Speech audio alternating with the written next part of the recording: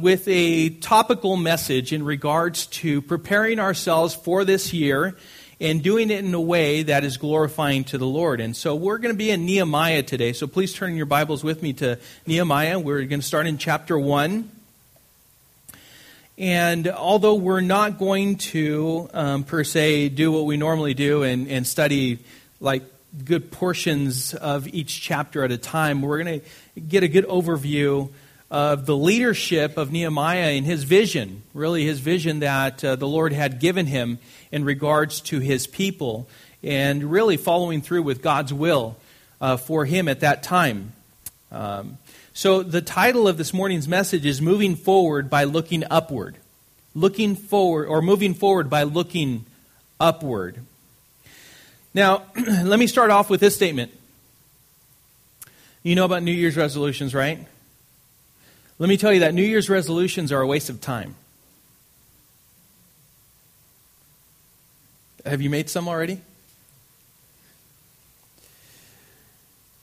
They are indeed a waste of time, especially if you don't intend to keep them, or if they're only wishful thinking. In fact, the University of Scranton conducted research on New Year's resolutions, and they concluded it just earlier in December 11, 2016, and this is what they came up with. 45% of Americans usually make New Year's resolutions. So only less than 50%, 1 out of 2, make New Year's resolutions. 17% of Americans infrequently make New Year's resolutions, and then 38% of Americans never make New Year's resolutions. It's like, hey, well, why even try? We're not going to make it. So 38%, almost 4 out of 10 people just absolutely refuse to make New Year's resolutions. Well, 8% of those who do make New Year's resolutions actually achieve them. Only 8%. So if you take 45%, let's just say 1 out of 2 people, and only 8%, that means that cut the 8% into 4% of the actual people who make them, only about 3 to 4% achieve or find success in their New Year's resolutions. And they said this, quote, people who explicitly make resolutions are 10 times more likely to attain their goals than people who don't explicitly make resolutions, close quote. So that means that the people who jot them down in detail, work out their goals, it's kind of like beginning with the end in mind, and that's so true. It's kind of like, okay, so this is where I want to be by the end of the year, and so what's it going to take for me to achieve that goal on a daily basis? It's the little things that we do every day. And so that's what that statement means. We're 10 times more likely to attain our goals if we explicitly make those resolutions. 39% of people in their 20s achieve their resolution each year. That's pretty good. Now, for those of you over 50, 14% of people over 50 achieve their resolution each year. It's kind of like, what happened? I thought we were supposed to be the wise ones, right? It's like we make the resolutions, we know how to get to them, and we get to them, right? And people over 50 tend to be the ones that fizzle out more than people in their 20s. I don't know about people in the 30s and 40s. I guess we were just out of the whole research here, or we didn't mean much. But that was significant. Now, check this out. Length of resolutions. In other words, the time that they actually endure in their making, in us following through. In the first week, 25% fall off. First week, 75%. 2 weeks, 71%. 1 month, 64%. And by the time we reach the 6-month mark, only 46% of the resolutions, of the people who make resolutions, are sticking to them or making some kind of attempt. And that's not to say what happens like towards the 9th month, 10th month, and so on and so forth. But here's the thing: is it is important to make goals, understand why you're making them, and then work hard to achieve them. And by the way, you need to be willing to sacrifice to reach them. Now, I'm not going to be talking to you about personal goals. I'm not going to talk to you about casting your vision for your personal life. That's between you and the Lord. And there are things that we study in God's Word that will point to those things. And all I can do is teach and encourage you and pray for you. But really, it's up to you to apply those truths to your lives and make personal goals within your own family, in your workplace, in your community, in the sphere of influence that God has entrusted to you. Now, some of the things that I could point out is that the morality of why we pray. This is important. The morality of why we pray, why we seek and know God's will according to His Word, make goals accordingly, and work to achieve them, ultimately is acting on giving God our best and glorifying Him. And it always needs to go back to the morality of it. Why is it that we're doing what we're doing? Otherwise, we tend to be like those who kind of fizzle out and stop doing those things which are important, as Stephen pointed out. Why? Because we don't know why we're doing it. God said so, but why are you doing it if God said so? Is that important to you? Well, as God's people, it should be. 1 Corinthians 10:31 says, so whether you eat or drink or whatever you do all to the glory of God. Colossians 3:23, whatever you do, work heartily as for the Lord and not for men. Why give God our best? Why is that important? Well, Ephesians 2:10 says, for we are His workmanship. Not ours, we're His. We're His workmanship, created in Christ Jesus for the purpose of. Why? Good works, which God prepared beforehand that we should walk in them. Whenever you see the word walk in the Bible, it means that we live it out. That's what it means. And by the way, it is a journey to abide in Christ and live out those things which bring Him glory. Romans 12:2 says, do not be conformed to this world, but be transformed by the renewal of your mind, that by testing you may discern what is the will of God, what is good and acceptable and perfect. And being transformed by the renewal of our mind, how is that done? It's done by the Word of God, by going through and knowing what He says, how it is that He speaks to us. As a church, we're setting goals for this year in the areas of evangelizing, discipleship, and missions. And I'm asking you now and encouraging you to be a participant in what God desires for us to do and for us to be as a church. Now, when you set targets to hit, and that is having a biblical vision, everything changes.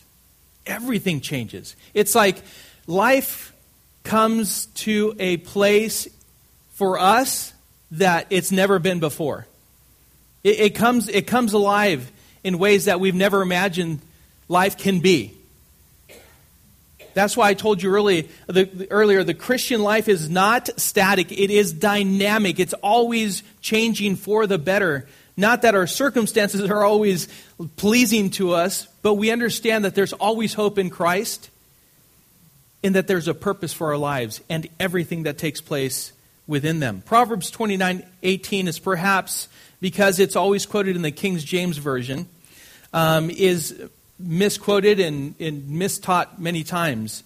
Where there is no prophetic vision, the people cast off restraint. That means the people are discouraged. But blessed is he who keeps the law.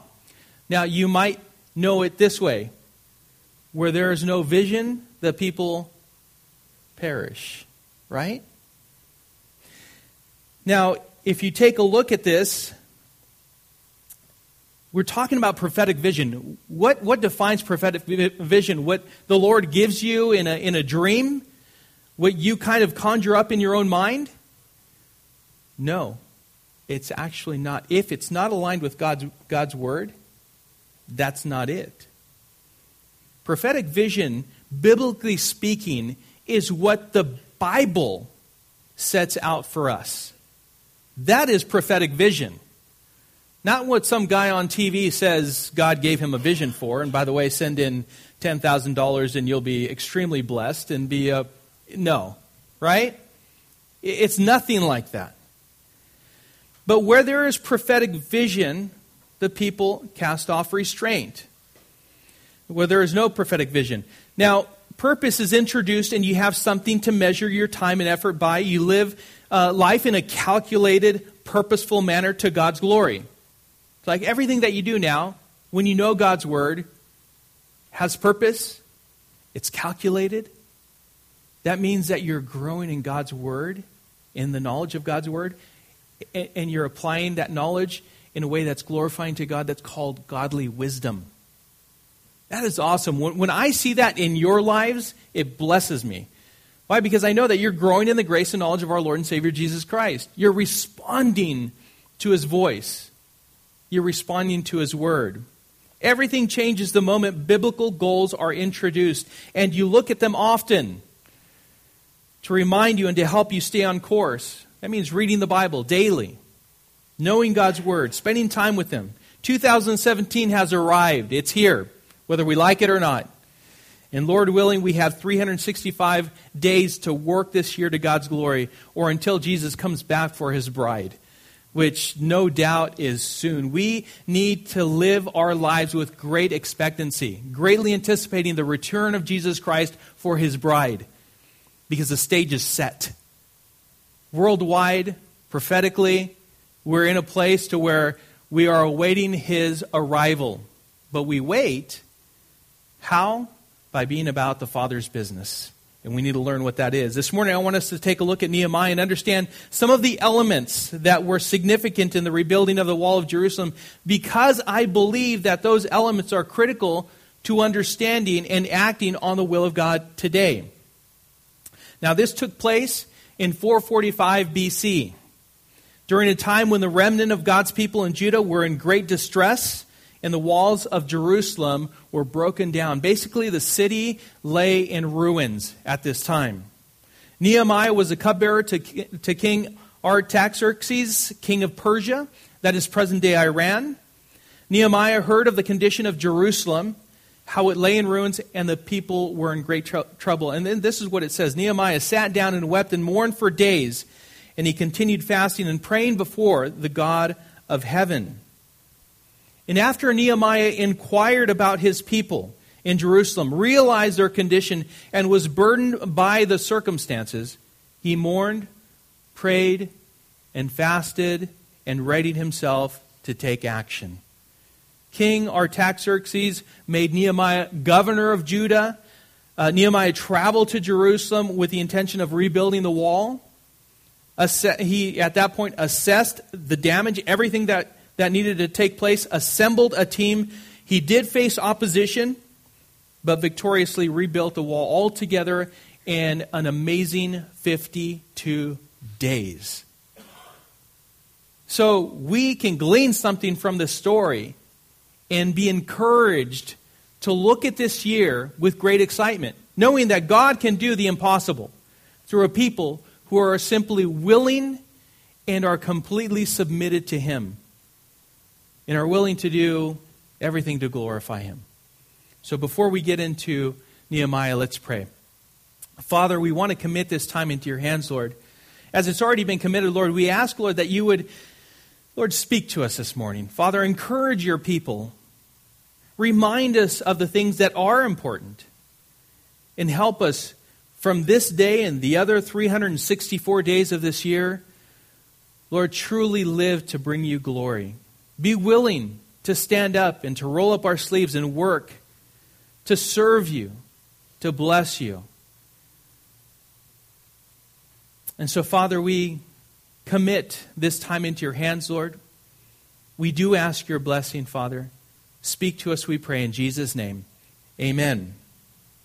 All right, so the first part of this, the first key point that I want to point out is that Nehemiah inquired. He realized the reality of the condition or the circumstances that his people were in, and he was burdened.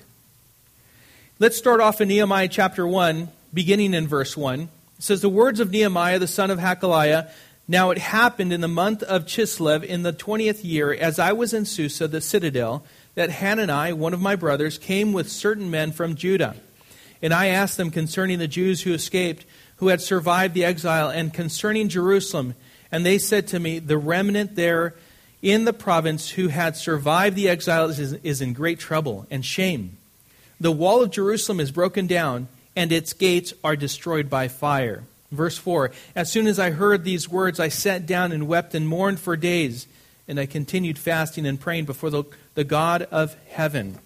So, the first thing that Nehemiah does is he does inquire. He does ask the question, what is the state of life around us? Is something that we should be willing to ask. What is it? I mean, let's look at it not with kind of stand back, not with biased eyes, but just, Lord, show me life around me with your eyes. Truly for what it is. Not for what I wish it would be, but what is the condition of life around me?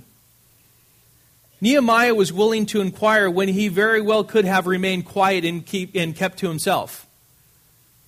I mean, think about it. Nehemiah, I mean, he was in a foreign land and under the authority of a foreign ruler, but you could say that for Nehemiah, life was good. Serving the king and having no cares or worries, you could say that maybe he was personally blessed and it was God's will, quote unquote, that he just remain out of the, quote unquote, action. After all, why would God have brought him there to begin with? See, sometimes we're fooled by that. It's like, well, why would God have brought me here? And now he's burdening me with this. And how does this all tie in together? Pay attention. Pay attention, because God prepares you for certain things. Moses was prepared to lead God's people out of Egypt. And by the way, he was a man to bring them into the promised land, but he messed up, and Joshua was the man for that, right? How long did God prepare Moses? Was it 40 years? No, it was actually 80 years. 80 years? 80 years in Pharaoh's home, and then in the wilderness, and then brought him into Egypt to be the one to take him out.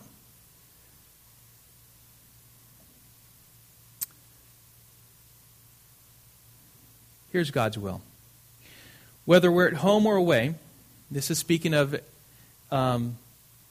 when we're at home in these bodies, we're away from the Lord. That's what the Apostle Paul was referring to in 2 Corinthians chapter 5. But he says, whether we are at home or away, we make it our aim to please Him. For we must all appear before the judgment seat of Christ, so that each one may receive what is due for what he has done in the body, whether good or evil. And so we're going to give an account for everything that we've done. And I don't say this so that, okay, I can hold this over you and then therefore, twist your arm to do things that we want you to do. That's not the point. As God's people, we should be encouraged by these words. Hey, listen, we're going to be held accountable. Each and every one of us. We should know God's word, apply it to our lives to His glory. Having nothing to do, it's not as if unto men, but it's as if unto the Lord, because it is unto Him. We're going to have to give an account to Him. But that's the will of God. In any circumstance, to aim to please Him in everything. Now, Nehemiah inquired because he cared and because he wanted to know and was about to be used to carry out God's will. He will soon realize that. You and I, we need to inquire as to what the state of the church is and our world, and be willing to do something, anything that's in line with God's will. Some are unwilling because, and this is unwilling to even inquire, and you know how this goes. If I don't ask, then maybe I won't be held accountable, And really the bottom line is, I'm just unwilling to do something. That's what it really comes down to. I don't want to step out. I'm too busy. I'm telling you, I'm so thankful for men like Stephen and Charlie and Randy and many of you that have stepped forward and regardless of your busy schedules, regardless of where life has you, and life is not perfect. It's not perfect for me and my family either. But I'm so thankful that I'm surrounded by men who are willing to do the important things and even sacrifice alongside, locking arms truly and moving forward, because it is encouraging. It is uplifting. Knowing what we're called to do as a church and to be, and then doing it together. Sometimes we don't ask because we're not willing to work.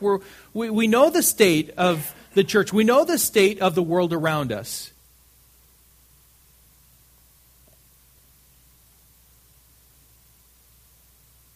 For Nehemiah, he goes on in verses 4 through 11 to realize, and we can see here how it was that he was burdened.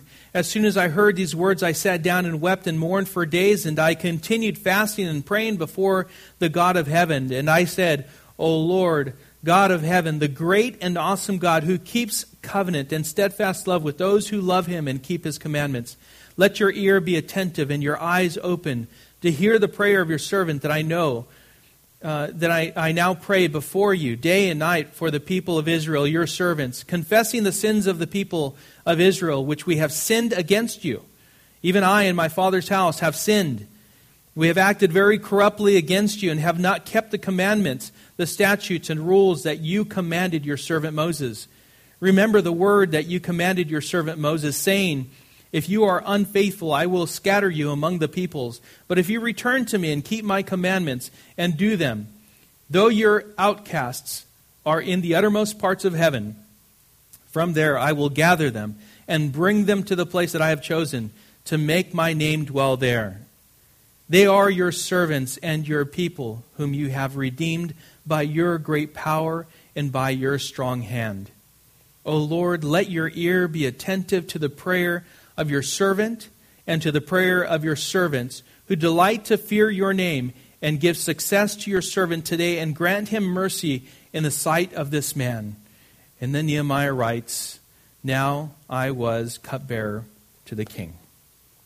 So for Nehemiah, he realized the reality of life, where everything was, and he was deeply burdened. He was confessing, and he knew God's word.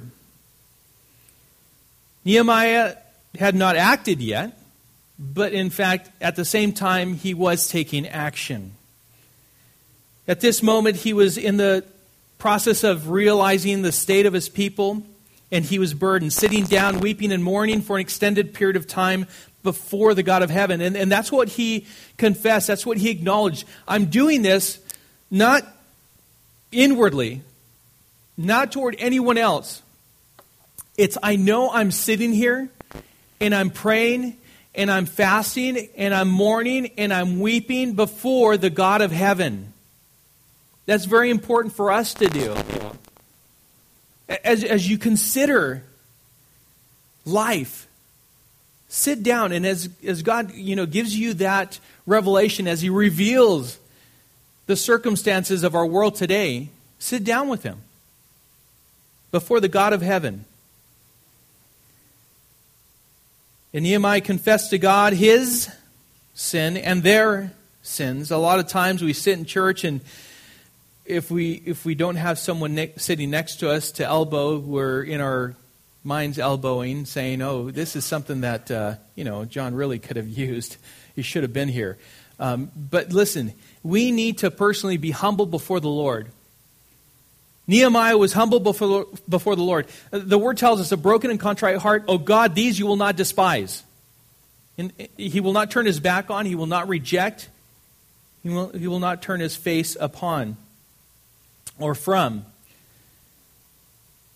But he was humble, and he confessed his sins and their sins, that they've acted corruptly against him, not having kept the commandments and the statutes, basically not keeping perfectly God's word. We have not kept your word. And dealing with the consequences, he acknowledged that, as God had told him would come. We live in the midst of a crooked and twisted generation, Philippians 2:15, and among a people who have been given up to a debased mind to do what ought not to be done. Romans 1:28, among people who are lost, dead in their sins, in darkness, and would be subject to eternal damnation without receiving grace through Christ by faith in Him. I just told you the condition of our world today.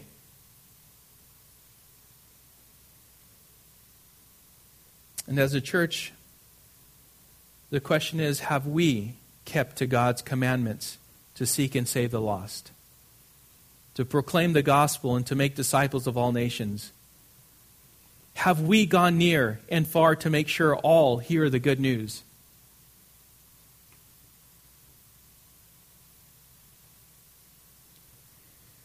And I tell you, and I'm confessing, for all of us, the answer is no. We are guilty, and we must confess that we have fallen short of God's will. Most people never evangelize. Most people never share their faith. Most people are never even willing to inquire what the problems are and be willing to submit themselves to truly sacrificing for the Lord, which is no sacrifice at all.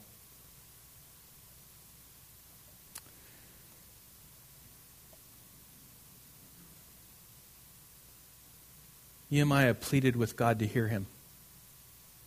Do we have that heart? Are we pleading, God, please hear my confession. Please hear me, and we confess before you. Have mercy upon us. Give us favor to do your will. Nehemiah was pleading with God to hear him and to have mercy upon him and them, God's people, to receive God's favor for opportunity to do something. And that's what I pray for this year, that as we confess our sins to the Lord, that at the same time, knowing His Word, knowing that we are a people that need to get back up and continue to move forward. Why? Because of God's grace. Because He is a God of second chances, of third chances, of fourth chances, and He desires that we continue to get back up. That we get up as a church and we move forward. Let me tell you that we have a missions trip scheduled for May. We have a small group of people who are going. And before the end of the year came to an end, 2016, in just conversation, it came up and God placed it upon a person to give specifically for that missions trip. And it was a significant amount. I tell you that to encourage you. Because where God leads, where God guides, He provides, as the saying goes. Right? We're stepping out on faith. We're going to Haiti in May. And we're going far to proclaim the gospel, to build up the church. And God is not in the midst of it. He's leading us. We need to stand up, church, and we need to be willing to, as my wife prayed earlier today, what did God remind Moses of? Who formed your mouth? I did, the Lord says. Don't worry about what you're going to say when you're before the authorities. Don't worry about what you're going to say when you're before your neighbor or your friend or the person you meet on the street. God will give you the words to say, to tell them that Jesus saves. That the good news is that God demonstrated His love toward us in that while we were still sinners, Christ died for us in our place. And Nehemiah pleaded with God to hear him and to have mercy upon him and them to receive God's favor for opportunity to do something. And then secondly, Nehemiah was prepared to act, and he did act. And then he assessed the whole situation, and then he assembled a team. Let's read in chapter 2. In the month of Nisan, in the 20th year of King Artaxerxes, when wine was before him, I took up the wine and gave it to the king. Now I had not been sad in his presence. And the king said to me, "Why is your face sad? Seeing you are not sick. This is nothing but sadness of the heart." Then I was very much afraid. I said to the king, "Let the king live forever. Why should not my face be sad? when the city, the place of my father's graves, lies in ruins and its gates have been destroyed by fire. Then the king said to me, what are you requesting? Interesting, right? God can move the hearts of kings. So I prayed to the God of heaven. Obviously it wasn't lengthy, but he prayed. And then in verse 5, and I said to the king, if it pleases the king, and if your servant has found favor in your sight, that you send me to Judah, to the city of my father's graves, that I may rebuild it. And the king said to me, the queen sitting beside him, how long will you be gone, and when will you return? So it pleased the king to send me when I had given him a time. And I said to the king, if it pleases the king, let letters be given to the governors of the province beyond the river, that they may let me pass through until I come to Judah. And a letter to Asaph, the keeper of the king's forest, that he may give me timber to make beams for the gates of the fortress of the temple, and for the wall of the city, and for the house that I shall occupy. And the king granted me what I asked, for the good hand of my God was upon me. It continues, verse 9, then I came to the governors of the province beyond the river and gave them the king's letters. Now the king had sent with me officers of the army and horsemen. But when Sanballat the Horonite and Tobiah the Ammonite servant heard this, it displeased them greatly that someone had come to seek the welfare of the people of Israel. Keep that in mind. So I went to Jerusalem and was there 3 days, and I arose in the night, I and a few men with me, and I told no one that my God had put into my heart. I and a few men with me, and I told no one what my God had put into my heart to do for Jerusalem. There was no animal with me, but the one on which I rode. I went out by night by the valley gate to the dragon spring and to the dung gate, and I inspected the walls of Jerusalem that were broken down and its gates that had been destroyed by fire. Then I went on to the fountain gate and to the king's pool. But there was no room for the animal that was under me to pass. Then I went up in the night by the valley and inspected the wall, and I turned back and entered by the valley gate, and so returned. The officials did not know where I had gone or what I was doing. And I had not yet told the Jews, the priests, the nobles, the officials, and the rest who were to do the work. Then I said to them, you see the trouble we're in, how Jerusalem lies in ruins with its gates burned. Come, let us build the wall of Jerusalem, that we may no longer suffer derision. And I told them of the hand of my God that had been upon me for good, and also of the words that the king had spoken to me. And they said, let us rise up and build. So they strengthened their hands for the good work.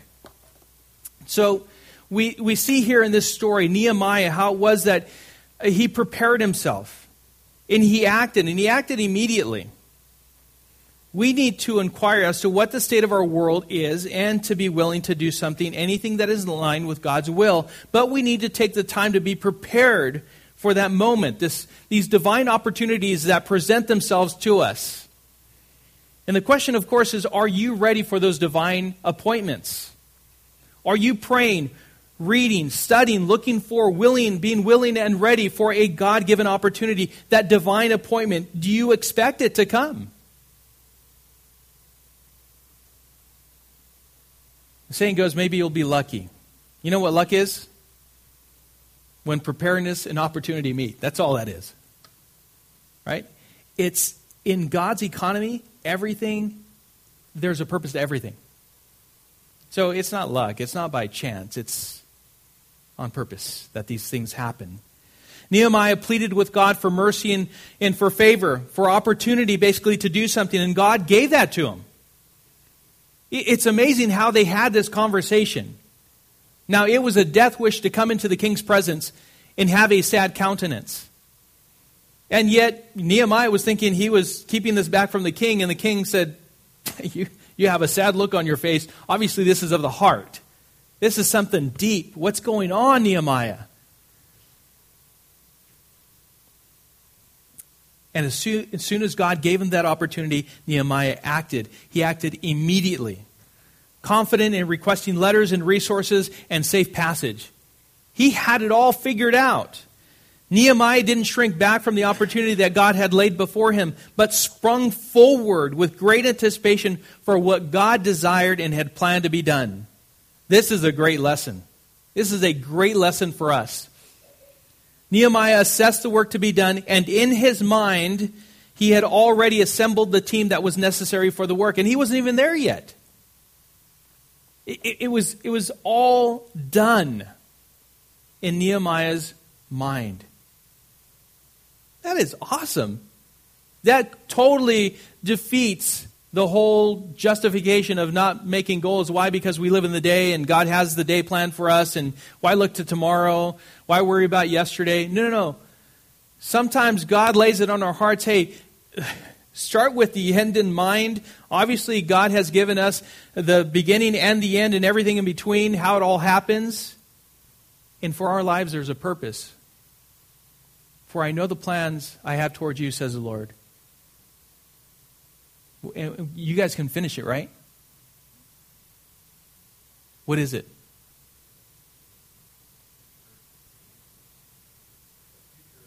Thoughts of peace and not of evil, to give you a future and a hope. Every day, everything is for us to walk in, to live out to His glory. He has the details of our lives. We either walk in His perfect will, or we take detours and we go off, and it's permissible, and He disciplines us in those detours that we take. Why? Because He disciplines those whom He loves. But He does have a perfect will for our lives. And He was prepared to act. Well, how can we be prepared to act? Well, we can be prepared by praying. 1 Thessalonians 5:17 says to pray without ceasing. Jeremiah 29:12 and 13, right after 29:11 that we just quoted, it says, "Then you will call upon me and come and pray to me, and I will hear you. You will seek me and find me when you seek me with all your heart." Ephesians 6:18 says, "Praying at all times in the Spirit with all prayer and supplication. To that end, keep alert with all perseverance, making supplication for all the saints." So we are to pray for one another. That's important. Or else it wouldn't be in God's Word. Hey, listen, I hear your thoughts and all of that, so no need for prayer. No. Our Lord was the one who demonstrated that. It was important. And regularly, He removed Himself and sought time with the Father and spent a great amount of time with Him in prayer. Study. We can be prepared. We can prepare ourselves by studying. 2 Timothy 2:15, "Do your best to present yourself to God as one approved, a worker who has no need to be ashamed, rightly handling the word of truth." And then we need to live it. Psalm 119:105 says, "Your word is a lamp to my feet and a light to my path." It shows us where we're standing and then the path that we are to take. We need to follow it. Because in Psalm 1:1 and 2, it says, "Blessed is the man who walks not in the counsel of the wicked, nor stands in the way of sinners, nor sits in the seat of scoffers. But his delight is in the law of the Lord, and on His law he meditates day and night." If you know God's Word, then you are prepared with wisdom to properly assess and even assemble to accomplish what God desires, if you're willing. What is God's will for your marriage, for your children, for your work, for your church, for the world, that is the lost, and for you personally to do in each and every one of those areas? None of what the Lord desires in your life will become a reality until you know Him and are willing to jump in with both feet. Here are some examples. Goliath would not have been defeated had David not been willing to step out of the ranks of the fearful and paralyzed to challenge the giant confidently. He knew that, who are you defying? I know my God. I know with Him, nothing is impossible.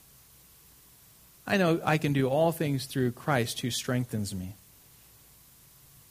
Peter would have never known what it was like to walk on water if he hadn't swung both legs out of the boat toward Jesus. Paul would have never known what could be possible in taking the gospel to the Gentiles if he hadn't packed his bags and headed into what he considered to be the unknown. Be prepared to act. You can, with God's word and his wisdom, assess and assemble and do the work. But know that there will be opposition. Verse 19 says, But when Sanballat the Horonite and Tobiah the Ammonite servant and Geshem the Arab heard of it, they jeered at us and despised us and said, What is this thing that you are doing? Are you rebelling against the king? Then I replied to them, The God of heaven will make us prosper, and we his servants will arise and build, but you have no portion or right or claim in Jerusalem. That is an awesome response by Nehemiah. The warning for us is beware of distractions, temptations, and challenges. Some of the challenges that we deal with are yesterday. All of it is opposition. Nehemiah dealt with these oppositions from without, and in chapter 6, from opposition from within. Life is full of distractions. We got to admit that. And many good intentions and good beginnings are lost in the midst of any one of the many distractions that come our way. Ephesians 5:15 through 17 says, Look carefully then how you walk, not as unwise, but as wise, making the best use of the time, because the days are evil. Therefore, do not be foolish, but understand the will of the Lord, what the will of the Lord is. Are you preoccupied with distractions, opposing you serving the Lord, doing his will? Because you'll only move forward this year if you look upward and trust the Lord and remain steady and focused. John 16:33, Jesus said, I have said these things to you that in me you may have peace. In the world you will have tribulation, but take heart, I have overcome the world. There will be opposition from without and opposition from within. Nehemiah again dealt with both, but be wise and discerning and remain steadfast in the Lord. In fact, jot down Nehemiah chapter 6, and you'll see exactly what he dealt with. As we're not going to turn there for lack of time, but jot that down. Read it and see how it was that Nehemiah responded to that opposition from within. Now in 1 Corinthians 15:58, the Apostle Paul writes, Therefore, my beloved brothers, be steadfast, immovable, always abounding in the work of the Lord, knowing that in the Lord your labor is not in vain. It's not empty. Opposition can come in the form of, first of all, opportunities as far as entertainment, sports, financial, career, vacation, and the list can go on and on. Take that into consideration. Criticism. Opposition can come in the form of criticism, false accusations of self-righteousness. Oh, that's really common with Christians, especially from those people who are closest to you, right? Criticism, false accusations of self-righteousness, neglecting self, family, others. Nothing brings out critics like a determined work in the Lord. Nothing. Thirdly is fear.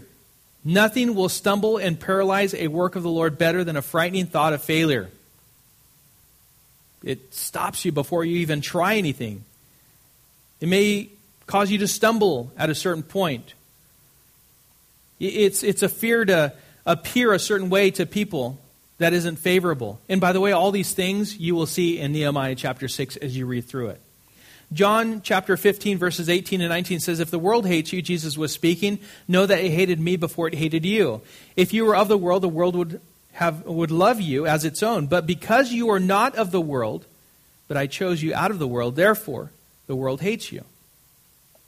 So we need to know, we need to be aware of opposition, be prepared to deal with it, have the same conviction as Nehemiah did. So they strengthened their hands for the good work. I want to share with you, I don't normally do this, but there are certain books outside of the Bible that I will recommend. One is Warren Wiersbe's The Strategy of Satan. He has nothing new. We need to be able to recognize these forms of opposition and deal with them quickly and swiftly. And just make sure that our pride is knocked down. And this is a good book. If you want to take a look at it, it's there. The Strategies of Satan by Warren Wiersbe. Read through it. It's all Scripture. He's an old liar, a deceiver. He tries to destroy you, to break you down, break up your marriage, your friendships, and your action, your work, your service unto the Lord. He tries to do all of those things. So we need to see what the will of the Lord is. Look upward so that we can move forward in an effective manner. And I pray that for us this year. The great danger, and Michelangelo said this, quote, "The great danger for most of us isn't that our aim is too high and miss it, but it is too low and we reach it." Close quote. So inquire, realize, and be burdened. I pray that for you. I truly do, because it's a good thing. Secondly, prepare, act, assess, and assemble, all according to how the Lord prepares you to act and assess and assemble. And thirdly, be prepared to deal with opposition. It's going to come. How we are convicted in our hearts will determine how we respond to those forms of opposition. Regarding your personal lives, I can only show you what God's Word says about them and how to live them for His glory. It's up to you to walk them out.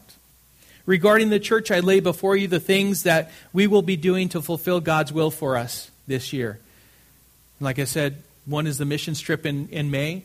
We have a men's and women's that I shared with you that we're starting back up next week. We're here Wednesdays. We're here Sundays teaching the Word of God. We have prayer, men's and women's, every Sunday at 9 a.m. We get together in a small room at the front of the church here, and we pray. I invite you to participate in all of that. That's for us as a church. That's not just for a select few. That's open to all of us. Take part in that. Take advantage of that. Because that's what it means to fulfill God's will. And then step out and do those things that God points out for us to accomplish according to God's Word. Make disciples of all nations, baptizing them in the name of the Father and the Son and the Holy Spirit. There are life books, invite cards, Bible studies, Sundays and midweek, and Haiti missions trip in May, and others that as God gives us opportunity. Number 1, be an evangelist. 2 Timothy 2:5, as for you, always be sober-minded, endure suffering, do the work of an evangelist, fulfill your ministry. Doesn't mean that you have to be gifted in evangelism. It just says do the work of an evangelist. That's all. That's what we're called to do, all of us. Be a disciple maker. I quoted Matthew 28:19 and 20. Be a prayer warrior. I had quoted earlier 1 Thessalonians 5:17, to pray without ceasing. Proverbs 29:18 also, I had quoted that. Because we need to know God's Word, His prophetic vision. That's what I place before you, is God's Word. Nothing else. I've said it before, I'm not here to motivate you personally and, finding success financially and all of those things. I want you to have success in being faithful to the Lord. And let everything else fall where it may. Success is a sum of small efforts repeated day in and day out. I don't know who the author was, but it's true for each and every one of us. Take each day and do those things that are important. Do those things that God calls us to do, and pay attention to what He reveals to us. And be willing and prepared to walk them out.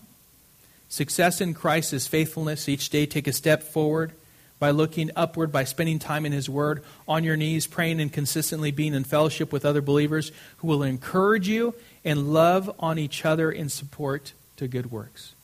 We can refer to Hebrews 10:24 and 25 as far as that's concerned. And so they strengthened their hands for the good work.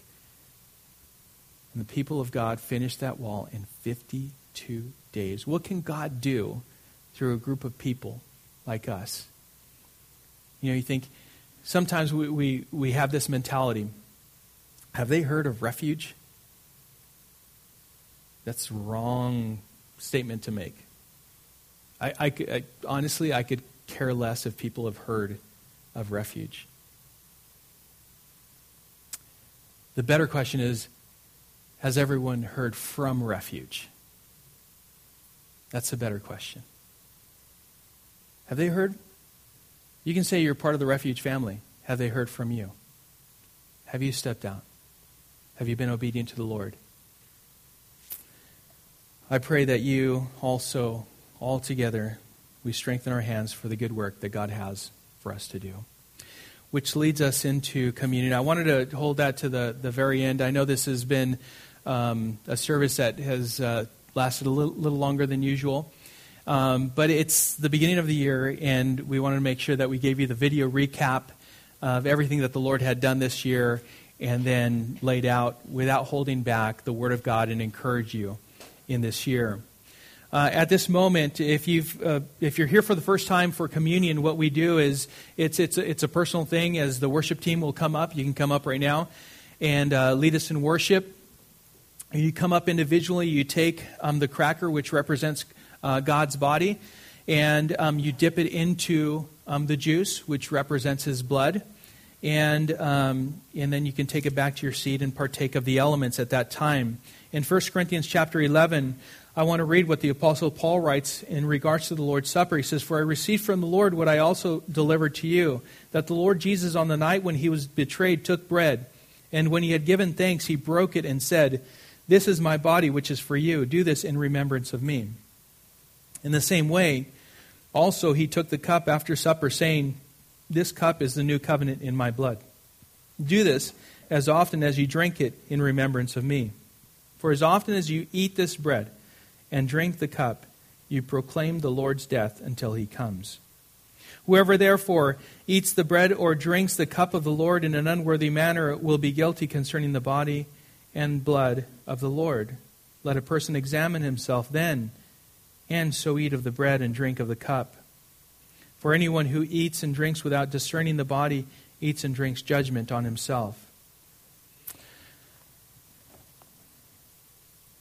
Many times we go across these words and we don't think much of them. Maybe we do from time to time, but we need to consider these words very carefully. And I was thinking about that one verse here, verse 26, where it says that as often as you eat this bread and drink the cup, you proclaim the Lord's death until He comes. So why would anyone proclaim the Lord's death until He comes back? I mean, that's significant. That is powerful. In fact, that's where all of the power is. It's found in the cross. What does that signify in our lives? Well, the cross signifies victory over sin. And the grave, His death, and His resurrection signifies the reality of victory over death. That we will, in Christ, live eternally. As He resurrected from the grave, so we in Him are new creatures. And as He ascended to the Father and sits at the right hand of the Father and intercedes for you and I, we have the hope of being resurrected and being in His presence for all eternity. And so here's the message. As it says, as the Apostle Paul starts out in Corinthians, he says, "For the message of the cross is foolishness to those who are perishing, but to us who are being saved, it is the power of God." That's why that verse right there, we proclaim His death. Why? Because it's victory over sin and it's a victory over death. And we praise God for being willing to sacrifice, to shed His blood for the remission of sins, to sacrifice His body on our behalf in our stead. And that is God being just to forgive us of our sins and to cleanse us from all unrighteousness. Why? Because Jesus stepped in, the unblemished Lamb. He did that for you, and He did that for me. He did that for the whole world. And whosoever but believes in Him shall not perish but have everlasting life. If we confess with our mouths that Jesus is Lord and believe in our hearts that God raised Him from the dead, we shall be saved. Why? Because in Christ we are forgiven, and God's grace covers us by grace through faith in Jesus Christ. And therefore, the power is in the cross, and we proclaim His death until He comes. And I pray that you consider that as you come and partake of the elements. You dip that cracker into the juice, and you consider the sacrifice of our Lord for each and every one of us. So we're going to conclude the service in this manner. And after you've gone back to your seat and you've prayed and you've partaken of the elements, you're free to get up and go. Okay? God bless you. Father, we thank You We thank you for this year. I pray, Lord, that we would pay attention, Lord, that we would be ready, that we would be willing, Father, to be stirred up and be burdened by the things that burden you, to see the world as you see the world. And, Lord, that you would help us to be obedient, Father, to walk out to your glory, the things that you have set for us to walk out in our own lives. I pray, Lord, that you would be glorified through your church and through us as we demonstrate our love for you. In Jesus' name we pray. Amen.